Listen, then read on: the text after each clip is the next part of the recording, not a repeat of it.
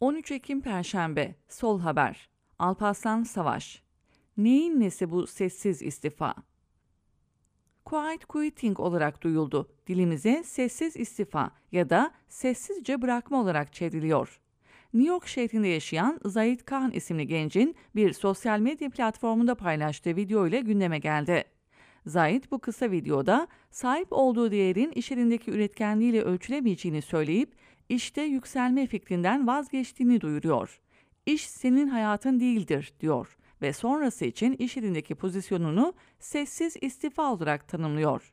İşten ayrılmıyor fakat iş yerinde yapması gereken temel işlerin dışında bir şey yapmadan, enerjisini ve zamanını işle ilgili başka hiçbir konuya harcamadan çalışmayı sürdürüyor. Zahid'in paylaşımının ne ölçüde planlanmış olduğunu bilme şansımız yok. Fakat pek çok iş platformunun ve istihdam şirketinin büyük bir hızla konunun üzerine atlaması tesadüf olmasa gerek. Henüz birkaç ay geçmesine rağmen üzerine pek çok makale yazıldı, şirket içi eğitimlerin konusu edildi ve şirket kurulları yeni verimlilik fikirleri ortaya attı.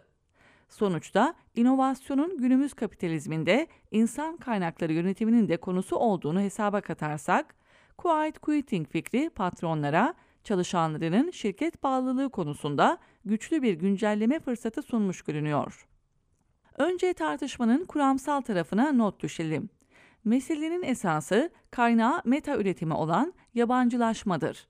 Kapitalist meta üretimi kullanım değil, değişim değeri için yapılır ve üretim araçlarının özel mülkiyetine dayanır. Üretim araçlarının özel mülkiyeti, üretim sürecindeki insanı makinenin bir uzantısı haline getirerek onu üretim aracı sahibinin metası yapar. Dolayısıyla kapitalist üretimde emek gücü de bir metadır. Üstelik öyle bir metadır ki emeğe dönüştüğünde kendi değerinden fazlasını yaratır. Kapitalist işte emek gücünün yarattığı bu artı değere el koyar. Marksist iktisat bu el koymaya sömürü adını veriyor. Sömürülen üretim araçlarından yoksun, emek gücü metalaşmış ve yarattığı değere el konulmuş emekçi emeğine yabancılaşır. Marksist ekonomi politik bunu da yabancılaşmış emek kavramıyla açıklıyor. Demek ki yabancı kılınmış emek, yabancılaşmış emek aracılığıyla işçi bu emekle ona yabancı ve onun dışında bulunan bir insanın ilişkisini kurar. İşçinin emek karşısındaki ilişkisi kapitalistin, kendine verilen adı ne olursa olsun emeğin efendisinin ilişkisini oluşturur.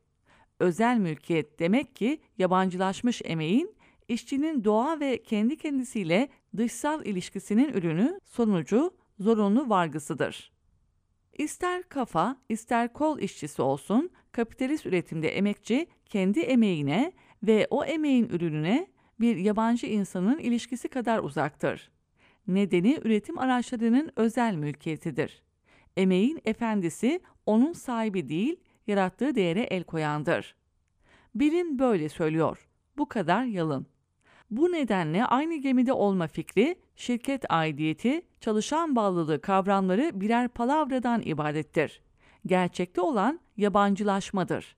Kişinin ruh halinin değil, maddi koşulların sonucu olan yabancılaşma, üretim araçlarındaki özel mülkiyete son verene dek devam edecektir.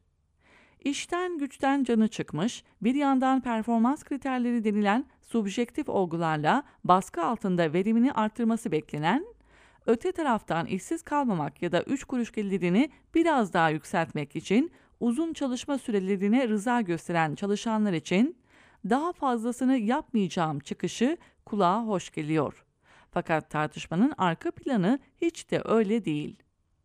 Neden işçinin yaptığı işi değil de yapmaya mecbur olmadığı işleri konuşuyoruz? Adına esnek çalışma deniyor bunun. Esneklik, iş tanımlarından çalışma sürelerine, görev alanındaki yetkilerden sorumluluklara kadar her şeyin değişebilir olmasıdır. Mevcut çalışma rejimi esneklik üzerinde yükselmektedir. Kimse ben sadece verilen işi yaparım diyememektedir. Çünkü verilen işler hem fazlalaşmakta hem çeşitlenmektedir. Sessiz istifa esasen bu esnekliğe karşı bir tepkidir. Fakat paçayı bu bireysel tutumla kurtarmayı düşünen kişi kısa bir süre sonra sessizliğini evinde sürdürmek zorunda kalacaktır. İş yerinde yaşanan hiçbir sorun, üstelik bu bir de çalışma rejiminde yerleşik hale dönüşmüşse bireysel tutum ve tepkiyle çözülmedi. Örneğin işçiler 8 saatlik iş gününü iş yerlerinde tek tek 8 saat çalışıp paydos ederek elde etmediler. İşçiler bir araya geldiler. Örgütlenerek bu talep için iş yerinde ve dışında birlikte harekete geçtiler. Bireysel değil, toplu davrandılar. Buna rağmen sessiz istifayı yeni nesil grev olarak adlandıranlar bile çıktı. Onlara göre bu bir iş bırakma biçimi ve Z kuşağının modern grev anlayışı. Bunun şaşırtıcı olmadığını söylemeliyim. İşçilerin iş yerinde en güçlü silahı olan grev fikrinin her fırsatta içini boşaltmak, bir mücadele yöntemi olarak sermaye sınıfının öncelikleri arasındaki yerini korumayı sürdürüyor. Sessiz istifa, iş yerlerinde baskı altında çalışmayı süreklileştirecek yeni bir tartışmanın kapısını aralıyor. Düzenden umudu kalmayan işçi sınıfının olası tepkilerini örgütlülük fikrinden uzak tutup bireysel kanallara sıkıştırmak. Dikkat edilmeli. İşçi sınıfının kolay çözümü yok ama kalıcı çözümü var. Onun tek yoluysa örgütlü, yani birlikte davranmak.